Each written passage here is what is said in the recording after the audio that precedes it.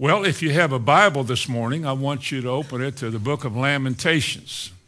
If you're new to the gospel, it's the book right after Jeremiah, which is right after Isaiah, which is in the middle. So that'll help you find it if you have trouble finding verses or the books. We used this text last week in chapter 2 and verse 14. That's our text. It's interesting that in the Septuagint version, the Greek version of the Bible, it begins as a preface to the book of Lamentations by saying this: "And it came to pass after Israel had been carried captive, and Jerusalem was become desolate, that Jeremiah sat weeping and lamented with this lamentation over Jerusalem and said," and it begins with verse 1, "How doth the city sit solitary that was full of people?" And he begins to weep over the condition that Jerusalem and Judah and God's people had come to. That was what he was weeping over. They say he sat outside the city. Some say traditionally he sat where Golgotha is today. Some say another place. But it is believed that Jeremiah, upon seeing the Chaldean army, the Babylonians come down and just desolating the whole city, carrying away captive all the people and the children, leaving a few of those insignificant ones who would never uprise again, just devastated the place. And Jeremiah sat over there and just wept. He didn't say, I told you. But the Bible says he wept. He wept because he cared. And because he knew that what had just happened really didn't have to happen. He saw it coming because God showed him that. There's a lot of people that would probably say, oh, but we're God's people. We remember the good old days when the power of God was coming forth and there was a great move of God, and we saw the Red Sea open, and we saw Miriam dancing, and we saw Moses go up on the mountain. We saw Joshua cross the Jordan. We saw Jericho's walls fall. We saw the giants succumb to our armies. And you know what? A lot of us who were in the beginning of something, I was there. I remember a whole lot of when this whole faith thing started. And I saw the glory of it, the power, the excitement of it, the enthusiasm of it, and how we just talked all the time and met all the time. It was the most exciting thing that we'd ever known. We had got saved. Our eyes got open. We were filled with the Holy Spirit. And then we had a reason, not just to belong to church, but we had a reason to approach this world with a new view of it. God had promised us that all these wonderful promises, and we began to exercise our newfound faith in those things, and things happened. Man, it was so exciting. We talked about it all the time. We talked and met and sang. Oh, we sang. But you know what I have found, just like he did, and I'm not a weeping prophet because I am a far stretch from a prophet. But I found that a lot of people who saw things early on are seeing things today, and it shouldn't be like it is. Instead of progressing and growing and becoming mature and solid in what was given to us, it seems like a lot of people take it for granted now. That's good, that's fine, but there's no pop in it. Now, I believe when Jeremiah saw what he saw the people begin to relax their convictions. Oh, they were still going to the temple. Isaiah spoke of this. They were still doing all the religious stuff they were supposed to do.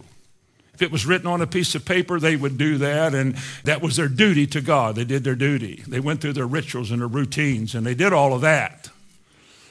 But as you begin to look at their lives, they begin to be difficult with each other. They begin to flirt with idols, and they begin to follow idols. They loved idols. We spoke of it last week, of Baalism. Something that gives us what we want, not what he gives us. We want it our way. And people begin to look at this and look at that and begin to talk themselves out of the old convictions and the old paths. And we begin to talk to ourselves about why we were just a little bit overdone then and now we're seeing a little better, and we begin to do things we shouldn't do. Go places we shouldn't go and involve ourselves in things we shouldn't involve in and make decisions we shouldn't make. We shouldn't make those now after all these years. But Jeremiah saw it coming. He said, I'm telling you folks, you better straighten up. You're going into captivity. There's another world, another kingdom's going to come and overtake you. You're not paying attention anymore. Your heart's not where it should be anymore, and things are going to happen to you. And I'm telling you, and he was probably the only one in all the nation that talked like that, as he describes in his book, Jeremiah, and discusses in this book, Lamentations. He said, it's these messengers that have come your way, these prophets.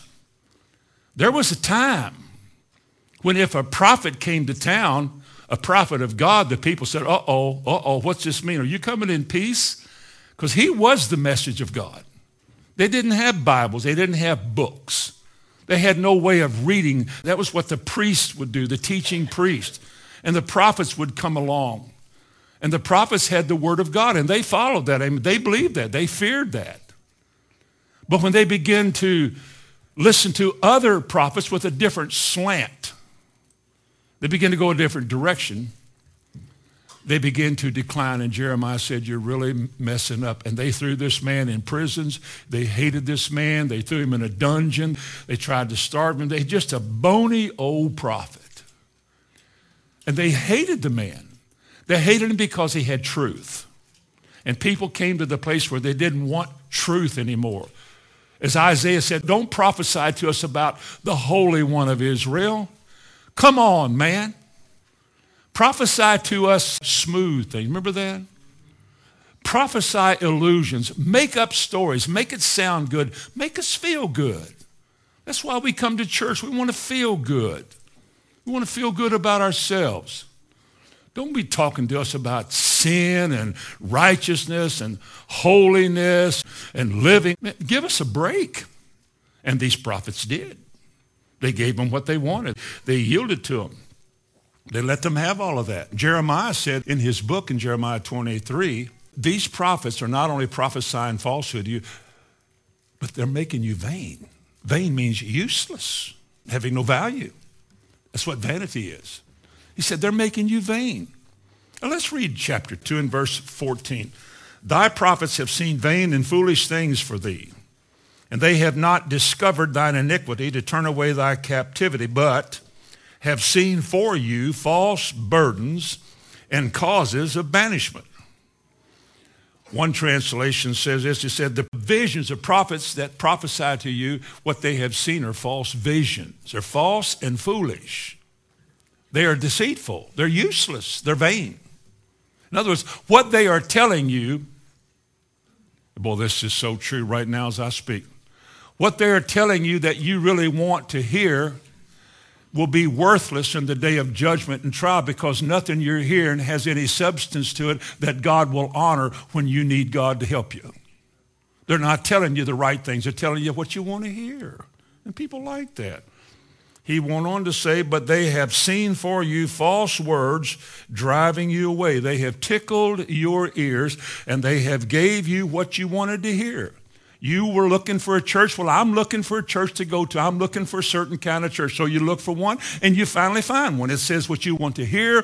It does things the way you feel comfortable with. And it's not necessarily, are they saying the truth? Am I being challenged? Am I being convicted about my life and how I live? And is preparation being made for the coming of the Lord? It's just that I like the atmosphere. I like the way he preaches, and I like the good vibes I get. And Jeremiah said, you're going into captivity. They said, we hate you. He said, I don't care if you do hate me. God didn't make me a prophet so I'd be popular and have my name on Time magazine. God gave me a message, the most unlikely of people, with a message that people don't want to hear. But he said, it's what you got to hear, because if you don't listen to this, you will be judged. Nobody believed him. Nobody listened to him. Nobody followed him. Let me ask you a question. Can what I just said happen to you? Can it happen to us then? Could it happen to the church in America in the 21st century? Look in Colossians chapter 2 and verse 4 and verse 8, just those two verses. Now this is just one part of the New Testament which talks like this or describes this. because there's much more than this. I've just picked these two verses out of the New Testament. Because the same warning that Jeremiah gave to his people is the same warning that is given to us in the New Testament. And here's what he said in verse 4. Remember this phrase, lest any man should beguile you with what? Enticing words. Can that be? Enticing words means persuasive words. Well, is it not true? Again, based on something I just said, is it not true that people like to listen to people whose speech, whose manner of speech, or whose way of describing things that pleases them? I mean, that's natural. It's nothing unusual about that. Maybe it's a very humorous way. I like the entertainment value of that. It's fun. I like to listen to him or go there. Or maybe he's very, very studious and very accomplished and intellectual, and I like the way he makes me feel good about sitting under him because I know I'm sitting under a big head, somebody that's smart. And we kind of derive a certain kind of pleasure from that kind of an atmosphere. But the warning is, it's not how you're hearing the word, but what are you hearing? What are you listening to? What are you being told? What are they saying? Because this is your responsibility, mine and yours. Let no man deceive you. Don't let me deceive you. Don't let anybody else deceive you or beguile you with enticing words. Beguile means to reason falsely. Think of this now. Let no man cause you to think wrong. Let no man cause you to reach a false conclusion about your life or God. This word beguile was used in another popular verse in the Bible. You don't have to turn to it. But James chapter 1, verse 22, he said, be ye doers of the word. That's a decision you have to make. Be ye doers of the word and not just hearers only, which is what most Christians are. And you know this. I'm not telling you something you don't know. Most church folks don't intend to really do what they hear, but they like to hear it. Like Jeremiah 5 said, the prophets prophesy falsely, the priests bear rule by their own means, and my people love to have it so. They like that because they don't have to do anything but just listen to the thing. Watch the show. Follow the meeting. In James chapter 1, he says, if you're a hearer of the word and you're not a doer of the word, you will deceive yourself. Remember that phrase? Deceiving your own self. Well, the word deceive is the same as the word beguile. It means to reason falsely. That if you listen to the word without the intention of at least finding out if that's accurate, and if it's accurate of doing it, you will eventually begin to be your own judge in your own life, and you begin to reach wrong conclusions. You'll reason falsely. And the easiest way to reason falsely is just say, well, that's his opinion, which means you are making up your own rules as you go. Well, he said that, that's just his opinion. But he said, if you're a hearer of the word and not a doer of the word, you will beguile your own self. You keep talking yourself out of what you ought to do, or keep telling yourself why you don't have to do that. Or you keep telling yourself why, well, that's just his opinion, and I think that's a little extreme, or he's too legalistic. And one day you'll find yourself not really knowing what you believe. You really don't know what you believe. You talked yourself out of so much. And here one day at a time in your life you need all that God has given you, and you're not even sure if that works now. He said, if you're a hearer of the word and you're not a doer, you'll draw false conclusions about your own life, about God, about the church, about the end times, about holiness, about commitment. You just draw false conclusions. You talk yourself out of it. Look at verse 8, Colossians 2. He said, beware lest any man spoil you. That's rob you, take away from you, through philosophy and vain deceit, after the tradition of men. That is the way the world is doing it now, and after the rudiments or the elements. It's the world system. That's what's retraining you from the old ways. The Red Sea, Jericho, Moses, all those ways that God spoke so clearly to God's people are being replaced. But now you see, that was for them. Now here's what God is saying, man, just be cool. Stuff like that. And there's a generation that comes that says, yeah, I like that. Because that old voice like Jeremiah's voice was just an irritating voice. All that old do this and do that stuff. Man. And things begin to change. And folks, I'm telling you this morning, do with it wherever you want to. What we see in the days of this Chaldean judgment, in the last days, it's going to happen very similar in the church. God has to start his judgment here because it must be so that those who are sleeping are going to be awakened out of their sleep, or they will be judged. God is righteous and holy. Sin is sin. He has to judge it. If sin is creeping into our life, he must alert us or judge us.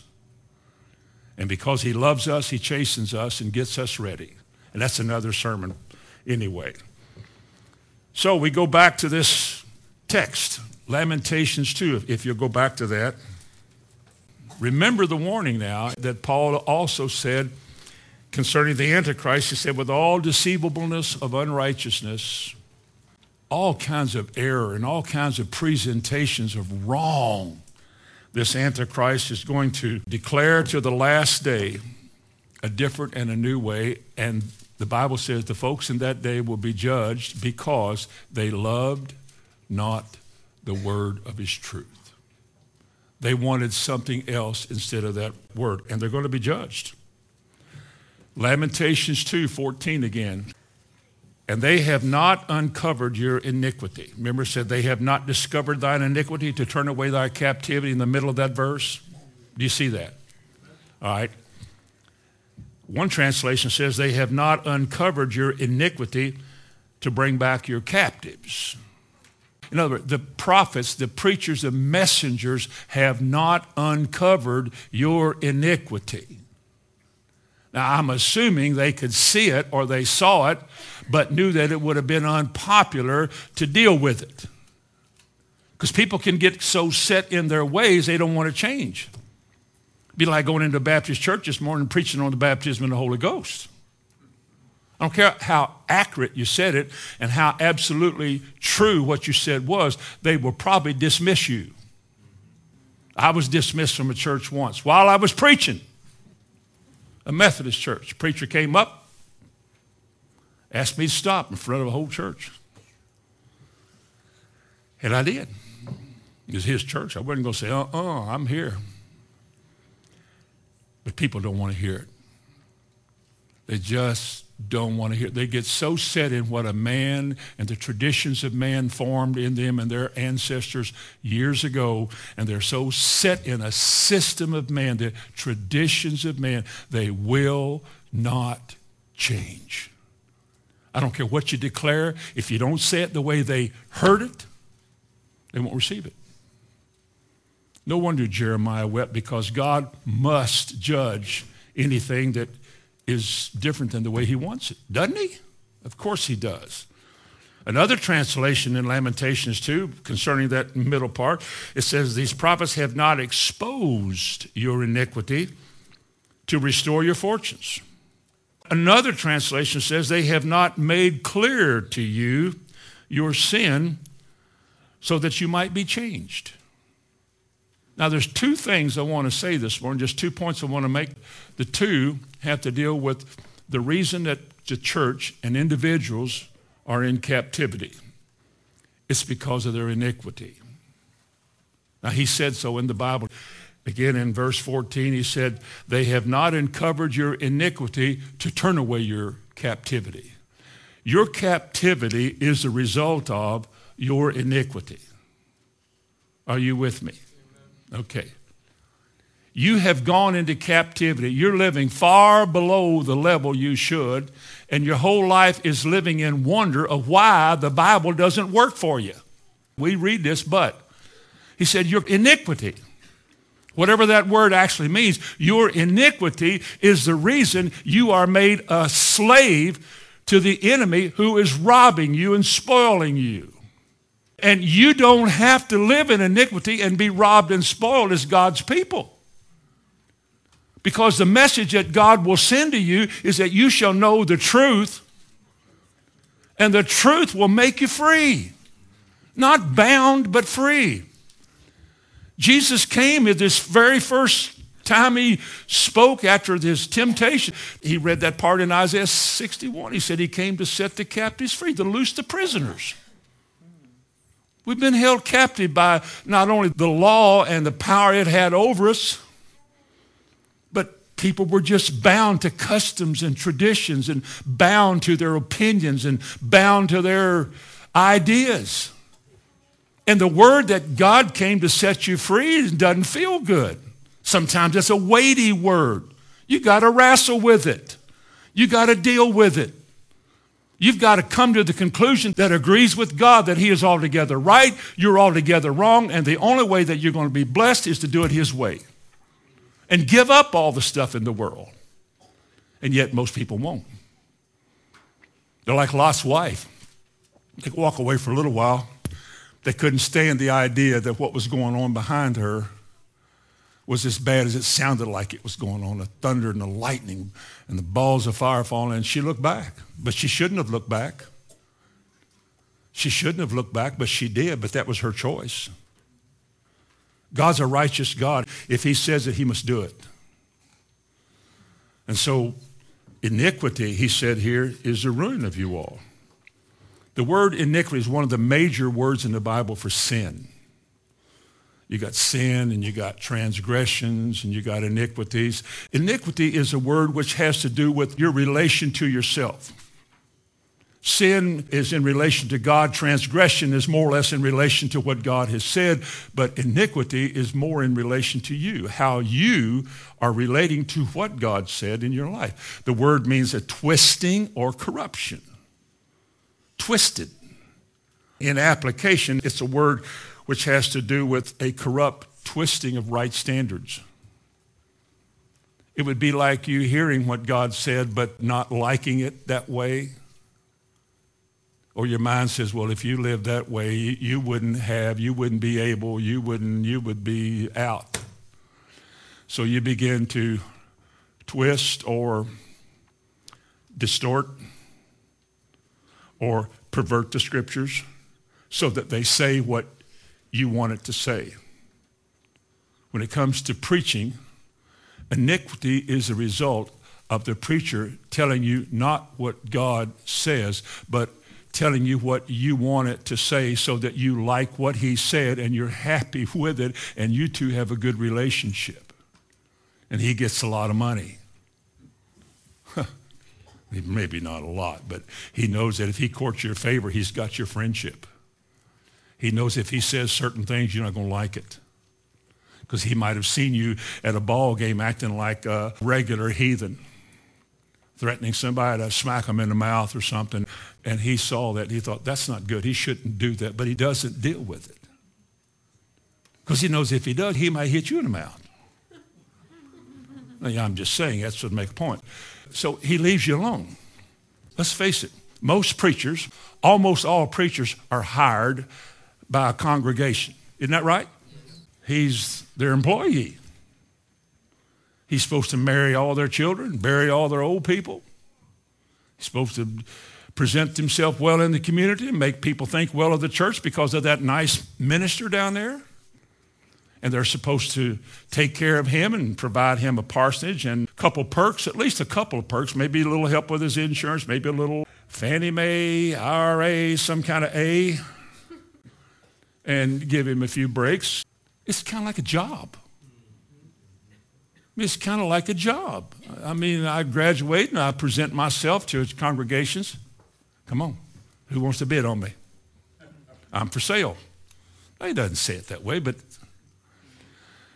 so the pulpit committee comes and tries him out. Let's hear you preach one time. So boy, he gives it his best sugar stick. They say, that's pretty good, isn't it? Yeah, you like that? Yeah, we want you. A little church, but it's a good place to start. He knows if he can build that church up and maybe fill the walls up, he'll be heard of, and the bigger church will want him. It's not like there's any real commitment to the people, a dedication to their well-being, make sure they're saved and ready to go to heaven. He just uses them as a stepping stone to his next goal. That's a bigger church and more money and better perks. I hope you don't think I'm rude when I say this because I'm telling you exactly the way it works. I've run around with more preachers than you all have. I know what they talk about. I know how they discuss their situations. It's not this commitment to a group of people. It's a commitment to yourself, to do yourself better. Use the people. And so you say what they like to hear. You say what makes people come to church. You do what excites the crowd, and you just participate in whatever they want you to do, and you bow to whatever they tell you to do. You're just a servant. And God help you if you get filled with the Holy Ghost. My Baptist friend named Don many years ago didn't even get to preach one morning. They finally found out that he was a gas Midas. And they prevented him from coming into church. They said, Brother Don, you can't preach this morning. Well, why? They've heard some things about you and they're voting. The congregation voted without him because they can do that. He's not the head of that church. He doesn't run the church. The people do. They tell him what to do. He has no say. He's hired man. And they voted him out because he was a gas Midas. Now that would be humorous. Make a good story, a chapter in the book. But it shows you the level of knowledge that at least that one little church in Henryville, Indiana had. What's a gas Midas? Is it a car that gets good mileage? Is it a king with a lot of gas tanks? They meant charismatic. They didn't vote him out because he was charismatic. They couldn't either pronounce it or couldn't remember how they said it, so they just used the word gas Midas. A congregation of people. It didn't matter if what this man's experience was true. I told him personally that if your congregation finds out you're talking to me, they'll fire you. And they did. I'm telling you, folks, that the average congregation of people just wants it a certain way for a certain length of time. That's it, brother. It's because of their iniquity. Iniquity has more to do with self-rule, selfishness, self-serving, self, and more self. Tell me about how good I am so that I can say I'm good. Tell me why I'm right so I can say I'm right. Tell me why I'm going to heaven so I can say I'm going to heaven. Shut up, I'm going to heaven. That's the way they talk to each other. Get out of my way or I'll hit you in the mouth, but I'm going to heaven. And we are ugly people, and we drive bad, and we talk bad, and we think bad, and the community knows how we are, and we're trying to deceive ourselves and thinking we're all right when our heart says you're not all right. And the preacher ought to tell you you're not right. And he ought to tell you can't do that. You can't act like that. That's not acceptable to God. Well, that's just your opinion. Because the other church I go to, they live together, and they have social drinks, and they have parties, and Halloween and all the other things that they do, and everybody's happy. You know why? Because they have no knowledge. And you know why people go into captivity? Iniquitous people go into captivity. They go into captivity because they have no knowledge. That's Isaiah 5:13. That's Hosea 6:4. Same thing. My people are destroyed for a lack of knowledge. You have rejected knowledge, Hosea said. I will not only reject you, but I will reject your children. And look at a generation of kids, with a few exceptions, a whole generation of kids is not interested to any nth degree in the things of God. And if they are, it's always some festival of singing with people looking like the world. Singing like the world. There are pictures. I get these brochures all the time about a big something fire and on a stage and all these singers. They show pictures of all these groups and they're all standing around like this. Or they got hair cut crazy and dyed colors. But see, if I say that, it'd be like Jeremiah. Probably. That's just your opinion. You're just out of touch. You're too old. Let me tell you two things about that. I am not out of touch and I am not too old. I'll tell you that. Listen to what a translation I would never recommend, but it is a translation, and it said it like this, but I think this is right on the head. If there was only a verse in this translation that I could approve of, I would probably approve of this one. He says, your prophets had nothing to tell you but lies. Their preaching deceived you by never exposing your sin. And then notice what it says. They make you think you do not need to repent. And ask the average church person today what repent is, and they say, I don't know. What is it? They didn't come to the Lord because they repented. They came to the Lord because they held up their hand. They came to the Lord because they got baptized. They joined church. They haven't changed. They never repented. They're never sorry for their sins. They're not even sure what sin is. Sin is just a word, isn't it? They never saw any reason why they should quit doing the things they used to do or why those old disturbing things in their life should die or go to a cross. What are you talking about? They don't know. They really don't know. And this is why their captivity not only has already come, but an army is coming, just like in Jeremiah's day, and they're going to be taken captives. They're going to be judged. It's going to happen, not because I said it, it's going to happen because God said it. Another translation, listen to this. Your prophets saw misleading visions about you. They painted a good picture of you. They gave you false prophecies that misled you. You know, here we are in the middle of a book that nobody reads, Lamentations. You could read it in 10 minutes if you read slow. Talking about something that happened a long time ago.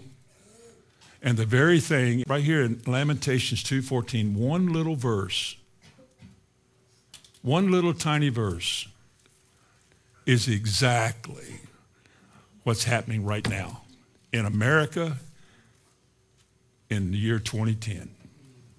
It's happening right now, and people don't seem to care. I know you do, but there's so many that don't. You know what the Bible said in Psalm 5, what God says about iniquity and people who are self-serving and doing it their own way and looking for people to tell them things they want to hear their own way. He says, the foolish shall not stand in thy sight. Thou hatest all workers of iniquity. Could that be in the Bible? Could it be that there is something about self-rule and selfishness that God hates? It didn't say he hated their decision. He said he hates all workers of iniquity. You know, we always heard God loves the sinner, but he hates their sin. Well, in Psalm 5:5, it says, thou hatest all workers of iniquity. That's how God feels about us when we kind of fold our arms up. Man, I don't know about that, or we don't want to do it his way, and I don't want to go, and just do it your own way. That's self-rule. They were warned. God told all these people. The psalmist even said, we are his enemies if we're iniquitous. We're working against him. In Psalm 92 and verse 9, he says, all the workers of iniquity shall be scattered. I'm talking about this morning meism, about me, about self. Please me. The whole world is about this. All the advertisements you see is to make you want it, for you to be happy. If you drank this stuff, look what you'll look like. Ha, ha, and a ha. Oh, yeah, I'd like to look like, no, I wouldn't. You know, go there and this is the kind of fun you'll have. Right. It's all about me.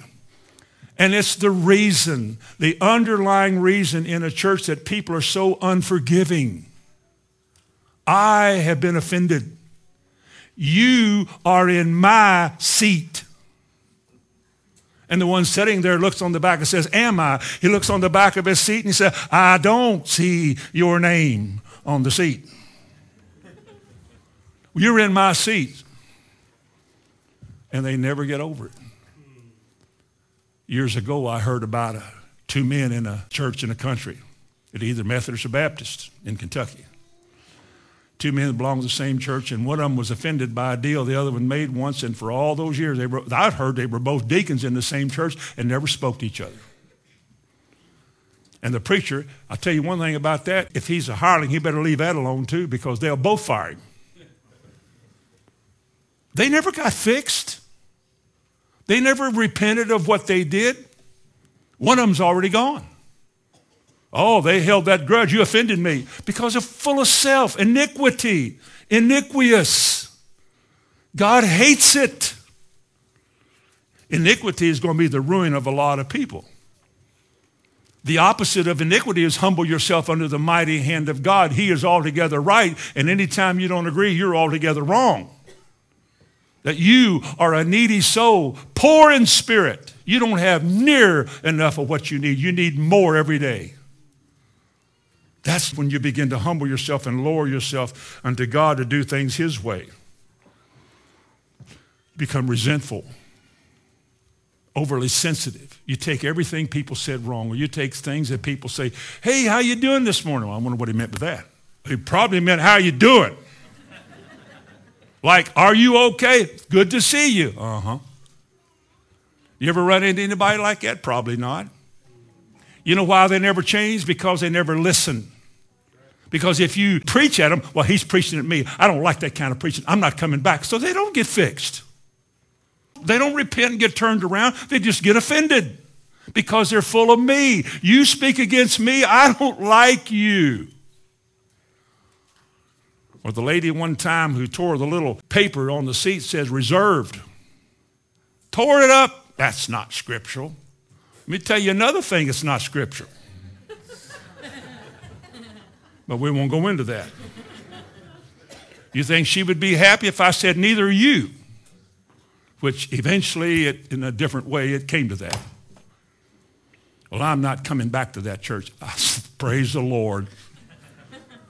I told her, I said, praise the Lord. I don't want you back. I told her, I don't want you back here. I can't pastor you. I didn't tell her, but you're a pastor's nightmare because you're so full of yourself. You're just full of yourself. You've been allowed to have your way your whole life. Your parents gave it to you. Your husband probably let you do whatever you please. You become an outspoken, opinionated, difficult person who is so easily offended, full of resentment and unforgiveness, and nobody can get along with you. Iniquity does that to us. That's what happens when we begin to be selfish people. It's why in Jeremiah 5, I quoted a while ago, the prophets prophesy falsely and the priests are doing their own thing, but it's not hurting us, and I'm kind of enjoying this. And the Bible says the people love to have it so because it feeds self. The thing that has to go to the cross is all this stuff I'm talking about, and it rarely does. It rarely does in charismatic circles, in places like this. Just a little thing hiding in there waiting. If you offend me, I'm going to come out. And God's going to make sure you're offended so you can find out just exactly how much of a commitment to God you have made. And you find yourself flaring up and holding resentments and won't talk. You haven't grown. You're full of yourself still. After all these meetings, over all these years, you have not changed a bit. You've tried to refine your iniquity, but you can't. You got to crucify it. You got to crucify it. You know what Jesus said in the last days? But Lord, he said, we prophesied in your streets. He said, I've never known you. He said, whoa, man, we were in all the meetings. We prophesied, we cast out devils, we worked miracles, Lord, we had big ministries. You know what Jesus said to these self-serving, important people? He said, it's Luke 21, depart from me, all ye workers of iniquity. They don't make it. You see, iniquity, by virtue of being iniquity, secondly this morning, leads to captivity. Captivity, I got a definition out of Webster's dictionary for captivity.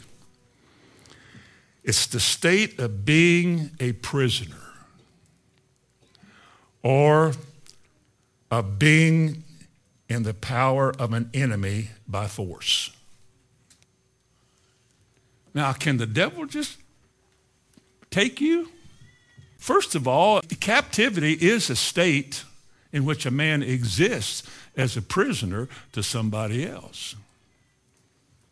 When they were carried away captivity in the Bible, and a foreign country came, invaded the country, defeated the country. Not only did they spoil the country, rob the country, take all their good things, but they take the people back to their country and make slaves out of them. They're captive. They're serving somebody else instead of their own country. They're captives. We use the word curse a lot to describe that because I believe, it's my opinion,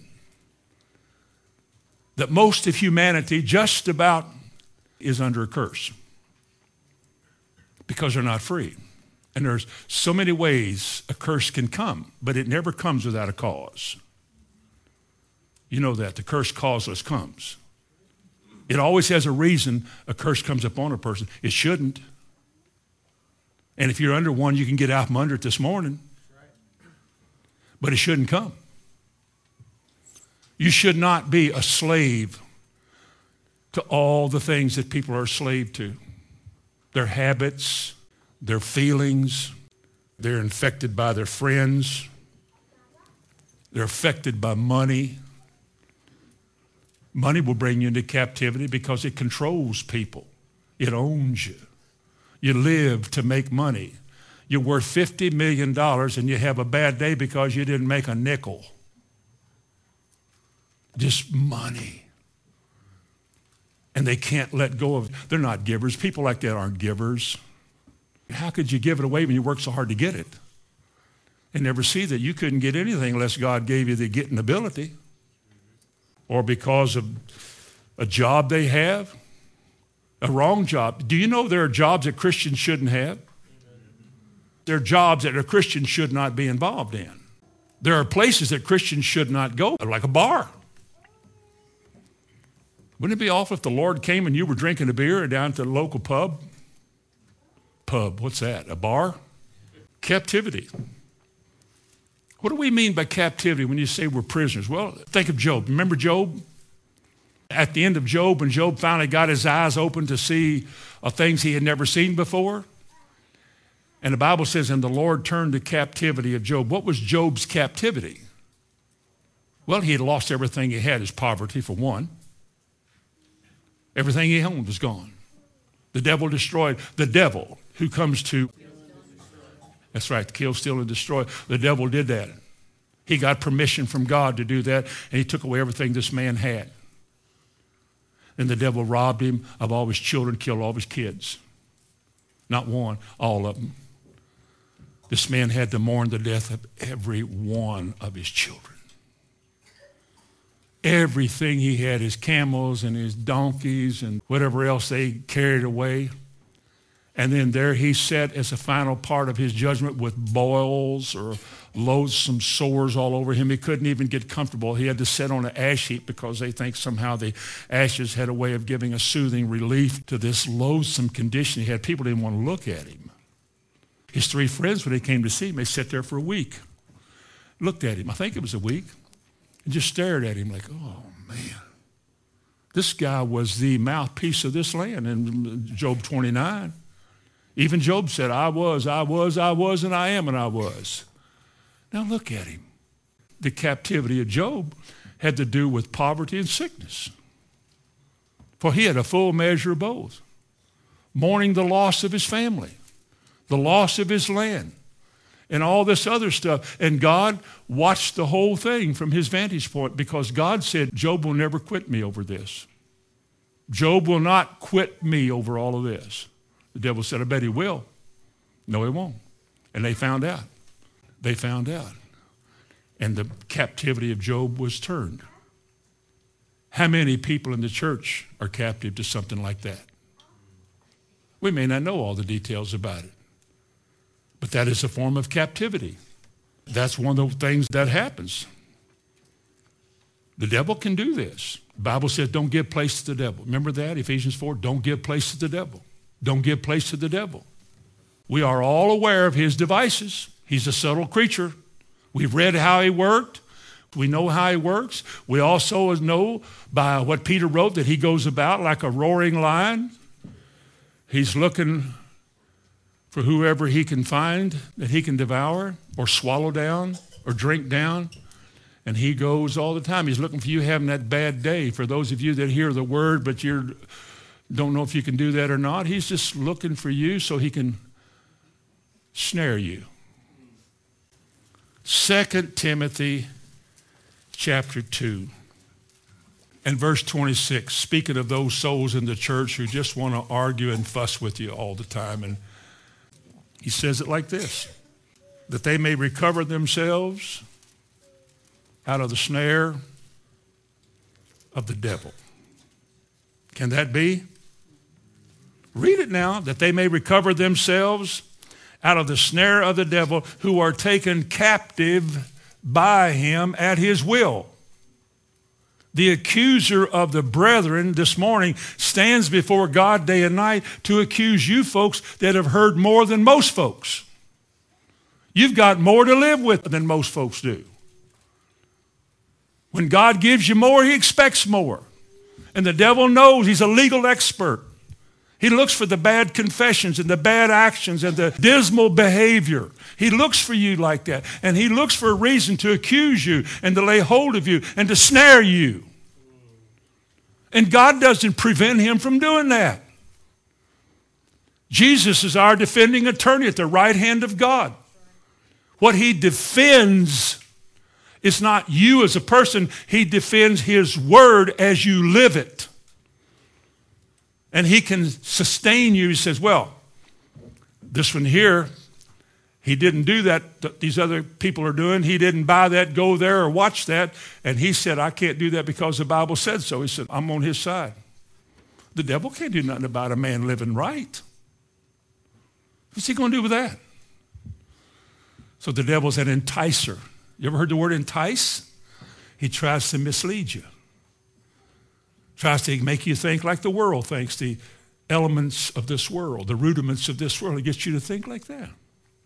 It's okay to wear that, isn't it? I mean, everybody else does. Well, you going to be Jeremiah?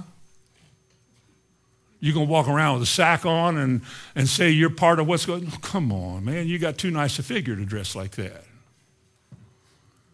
After all, you get a lot of looks. And God would say, you shouldn't do that. Now, what are you going to do? What are you going to do? You don't need a piece of paper that says you can wear it this long, you can wear it this short, you can go here, but you can't drink that. We're not living by laws and pieces of paper.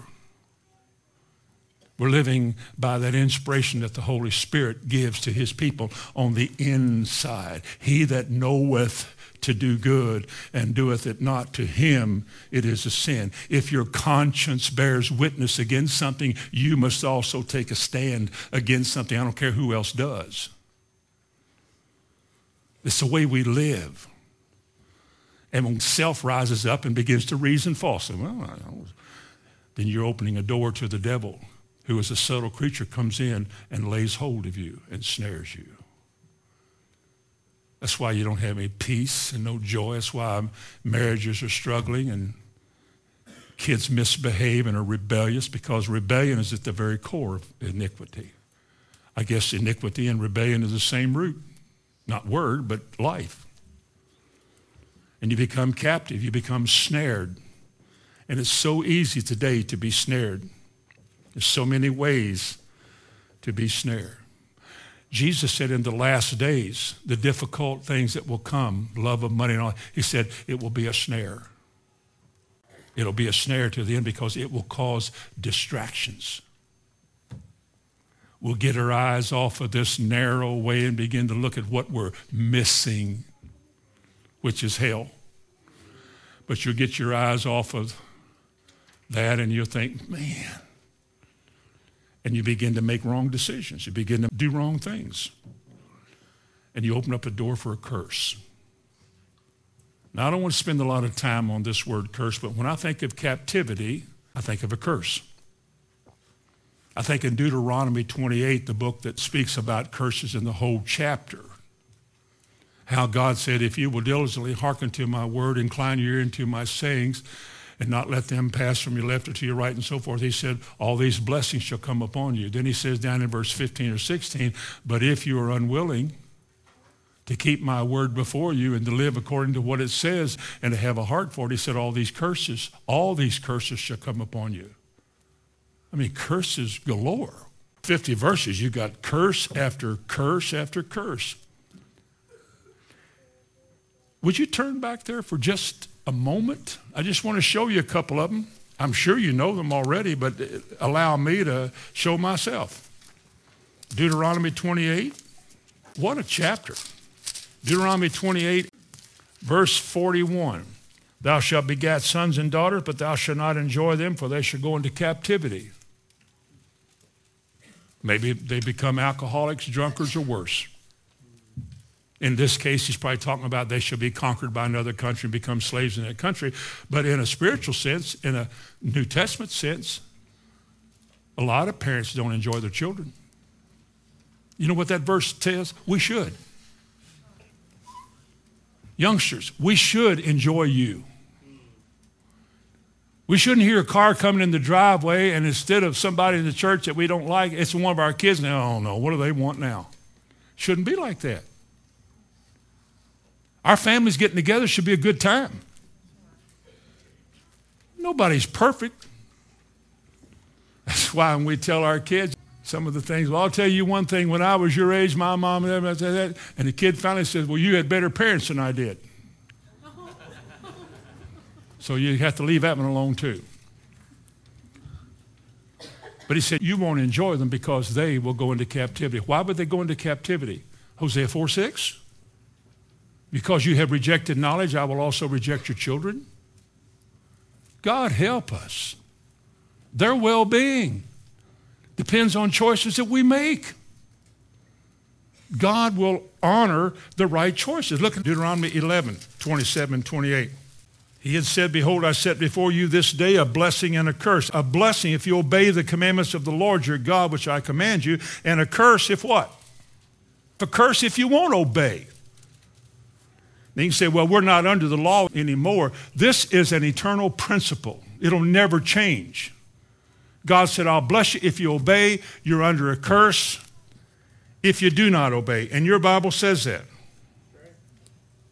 If you turn aside to the way that I tell you to go after other gods, which is what they did in Jeremiah's day. They turned to idols and they turned to different ways. They turned aside from God. Jeremiah said, you're all going to be pummeled for this. And they said, oh, shut up.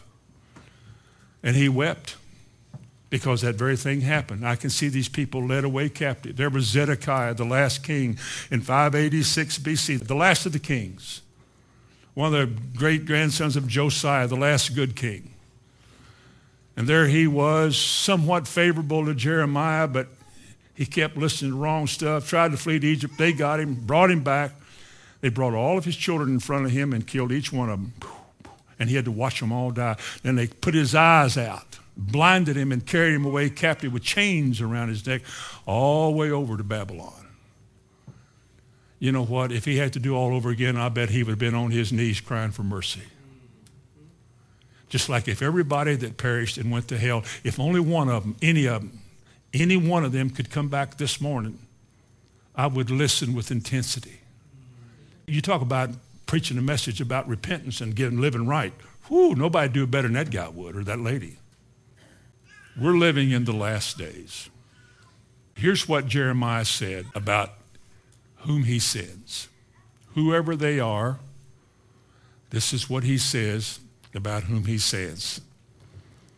Jeremiah chapter 23 and verse 22 says this. Let me just quote it. He said, but if they had stood, talking about the messengers, real and true messengers, if they had stood in my counsel and had caused my people to hear my words, God said, then they should have turned them from their evil way and from the evil of their doings. Let me ask you a question as we come to a close. How do you turn people away from the evil of their doings and the evil and the error of their way? How do you turn them from that? You give them a word from God. You give them a word from God. God said, who has stood in my counsel? Who is really interested in what God has to say to these people? So they stand in your counsel to hear from the Lord and then declare that word as God gives it, because this is the way that God will turn us from our evil ways and turn us away from his judgments. Now, it sounds bad because our last point, last week I gave you 4 points. Messengers, their message, captivity, and lastly, if I could say number 4 from last week, is God's compassion. We don't end on a bad note this morning. I'm going to leave you in here stumbling around trying to get right, unless you need to, of course. But if you go back to Lamentations again, you were in chapter 2. Now look in chapter 3. This is hope. This is God's word to us who deserve to be judged. Verse 31, for the Lord will not cast off forever. But though he cause grief, yet will he have compassion according to the multitude of his mercies. For he doth not afflict willingly, nor grieve the children of men. God doesn't just say, I'm going to afflict my people. He doesn't do that. Things like that happen because of what we do, not because of him wanting to afflict us. Verse 36, he said, to subvert a man in his cause, the Lord approveth not. God isn't trying to hurt us. God isn't wanting to judge us and smite us. God's will this morning is not to see us perish. God wants us all to turn around and repent. That's what his word is about. Look at yourself in light of this word. Let this word be a mirror. Look at yourself. What do you see? Deal with it. Deal with it. I have to judge sin. I don't want to judge you. So deal with it. Deal with it. In fact, let's close with this in that same light. Go to Ezekiel 18. That's just a book to the right. Go to Ezekiel 18, the next book over. And look at this, what he said in Ezekiel chapter 18 and verse 30. Therefore I will judge you, O house of Israel, every one of you according to his ways, saith the Lord. Repent and turn yourselves from all your transgressions, so iniquity shall not be your ruin. Cast away from you all your transgressions whereby you have transgressed, and make you a new heart and a new spirit. For why should you die? Verse 32, I have no pleasure in the death of him that dieth, saith the Lord. God does not delight in judgments. God is not pleased to say, I caught you in your sin. Now you're going to get it. That's not what he wants.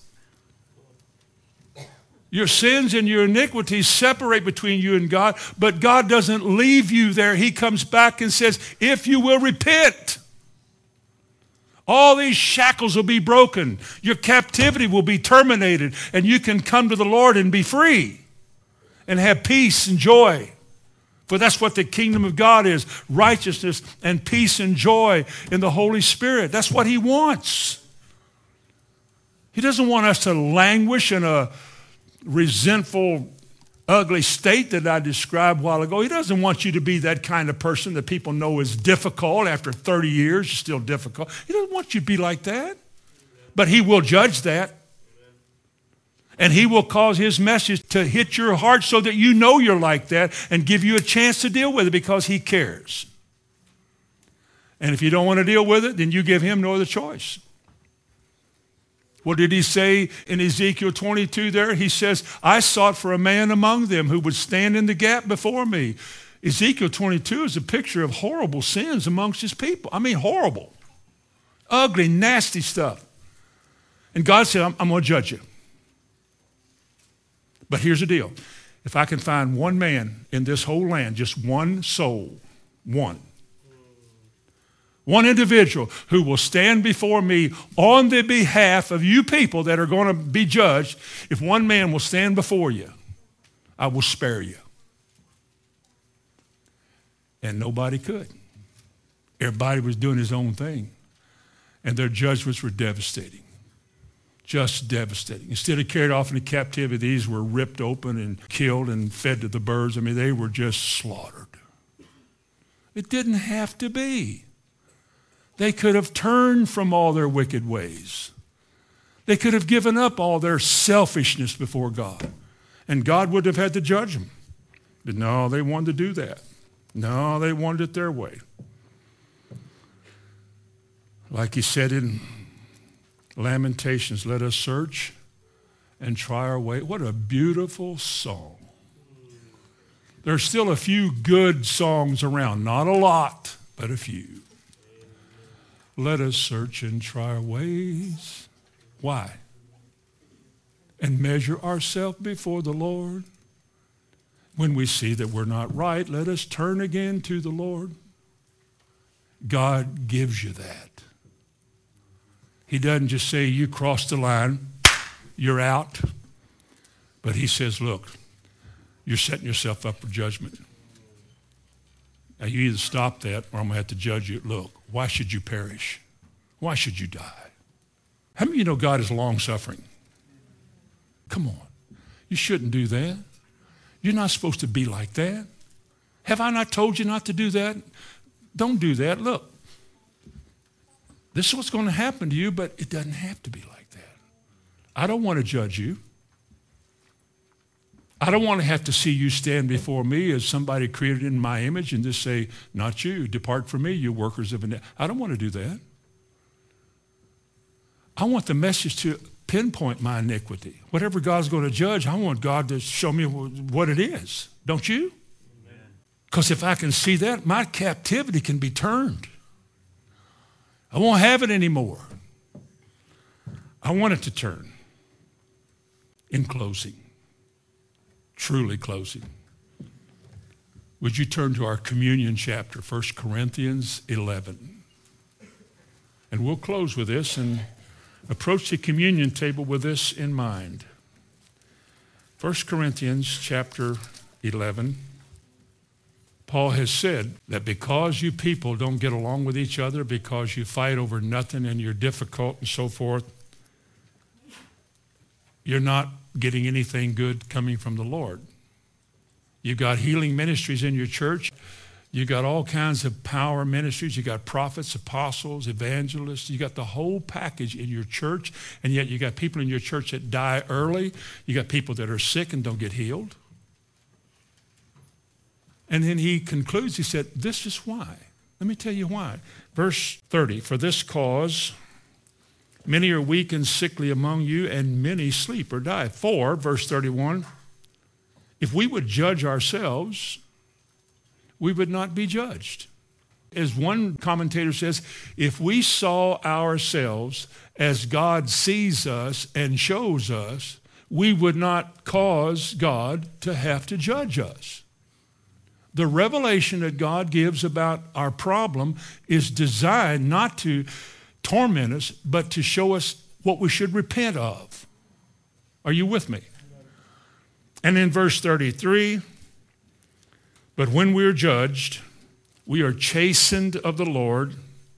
This is God's compassion here, that we should not be condemned along with the rest of the world.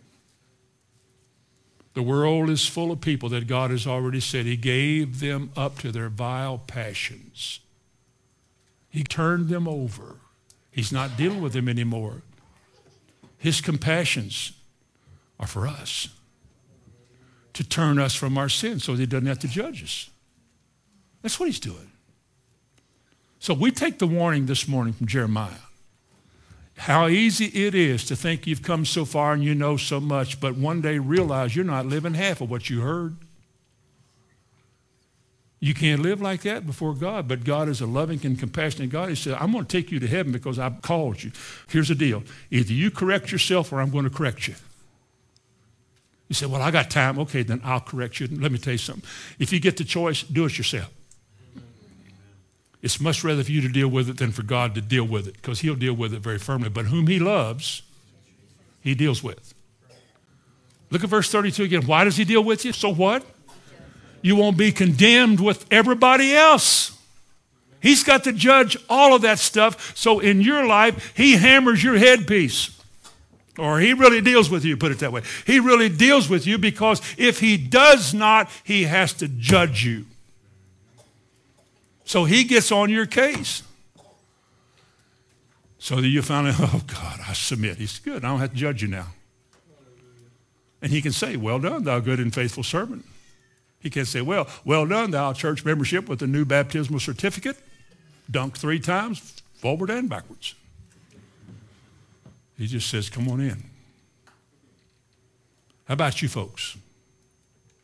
How about it this morning? What you've heard now for how many years? How many years have you heard? You can add it up. How many years have you been hearing the Word of God? Now look in the mirror. How much of it is evident?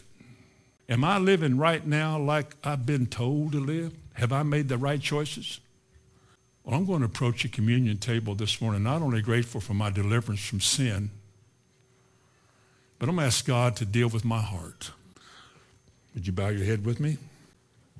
Heavenly Father, as we approach the communion table, the bread and the cup representing the life and the victory of our Lord, all of it done for us. May we examine ourselves before we approach this time to see where we are, to take stock of ourselves, our choices, how we're living right now.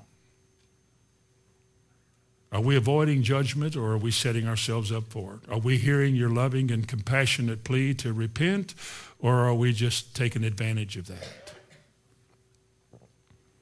Grant us this morning, O Lord, in this time of quietness and solitude before your table, grant us a heart to hear and make right decisions. I ask it in Jesus' name. Amen. In the passion of your sacrifice, we saw the prophecy fulfilled. The healer of the crucified. I hear you say, come follow me. So I will, yes I will, follow you, Jesus, all the way up that hill. Follow you, Jesus, all the way up that hill, to the cross where the river runs, crimson even still. Yes, I will follow you, Lord, I will.